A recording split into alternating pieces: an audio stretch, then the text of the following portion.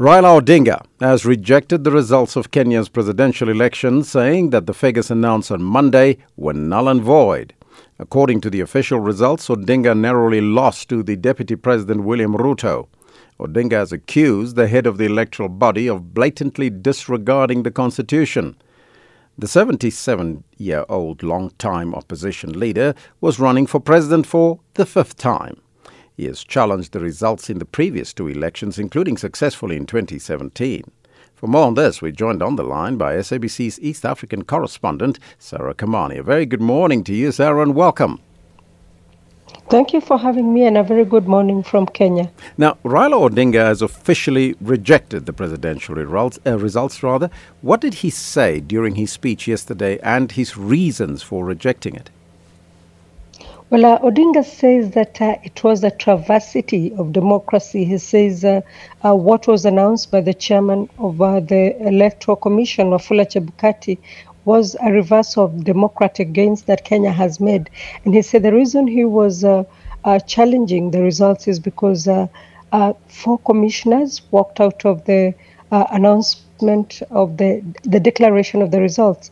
And he says so Wafula Chebukati and the other 2 commissioners who remained were a minority. So he says the decision by Chebukati was unilateral. He also says that the tallying process was marred by several irregularities, and this is what he says should be dealt with. So he says he is now moving to court.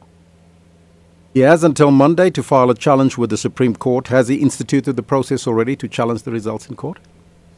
Yes, indeed. He has until Monday. We understand his lawyers have been working behind the scenes. So we expect between now and Monday, we will see them filing the petition at the registrar's court, at the registrar's office at the Supreme Court. Now, there were fears of likely election violence in the country with a history of political violence. Now, with Odinga now rejecting the results, what transpired after his utterances?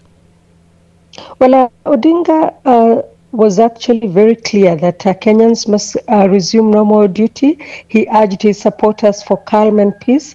He said that there is no need for the country to slip into the chaos that was witnessed in 2007. But he was quick to say that the alleged actions of Chairperson Chebukati could lead the country into chaos, and he also said it could lead to a constitutional and a legal crisis. But he asked his supporters to resume work. The National Security Committee has also asked Kenyans to resume normal activities and said that behind the scenes they are continuing with the processes of the transition to the President-elect William Ruto, barring any cases at the Supreme Court. So the country is back to normal. People have gone back to work. Yesterday, when Odinga came to address the press conference in Nairobi, he was flanked by his supporters, cheering supporters, but there has been no violence, so to speak, like what we have seen in previous elections. What we have seen was sporadic protests and sporadic celebrations, but the country is moving on, probably because it's been a tough 2 years, COVID-19 pandemic, and then the high cost of living. So a lot of people would want to resume work and continue with life as normal, even as they await the outcome of the court. Mm-hmm. And why is it that the chairman of the electoral body, Wafula Chebukati, reportedly go against the law, according to Odinga, by announcing the results without the backing of his fellow commissioners?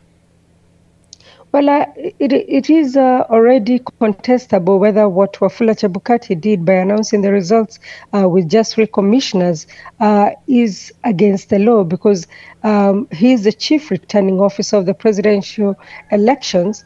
However, just before the announcement, there was chaos in the National Tally Center with Odinga's supporters attempting to stop that reading or the declaration of the results. Chebukati and his commissioners were assaulted on live television. So, and he says he had a constitutional duty. Indeed, he says before this, the commissioners had been intimidated, some had been arrested and kidnapped. And so he says they have worked under very difficult circumstances. But he also says that they had a constitutional duty to perform. And he insists that is what he did on Monday. I thank you so much for that update. That was our SABC's East African correspondent, Sarah Kamani.